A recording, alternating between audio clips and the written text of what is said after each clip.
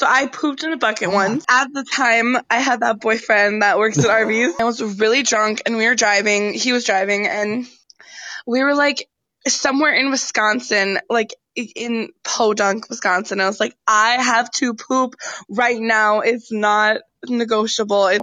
And he pulled into this like State Farm building. It was like all by itself in the middle of Podunk.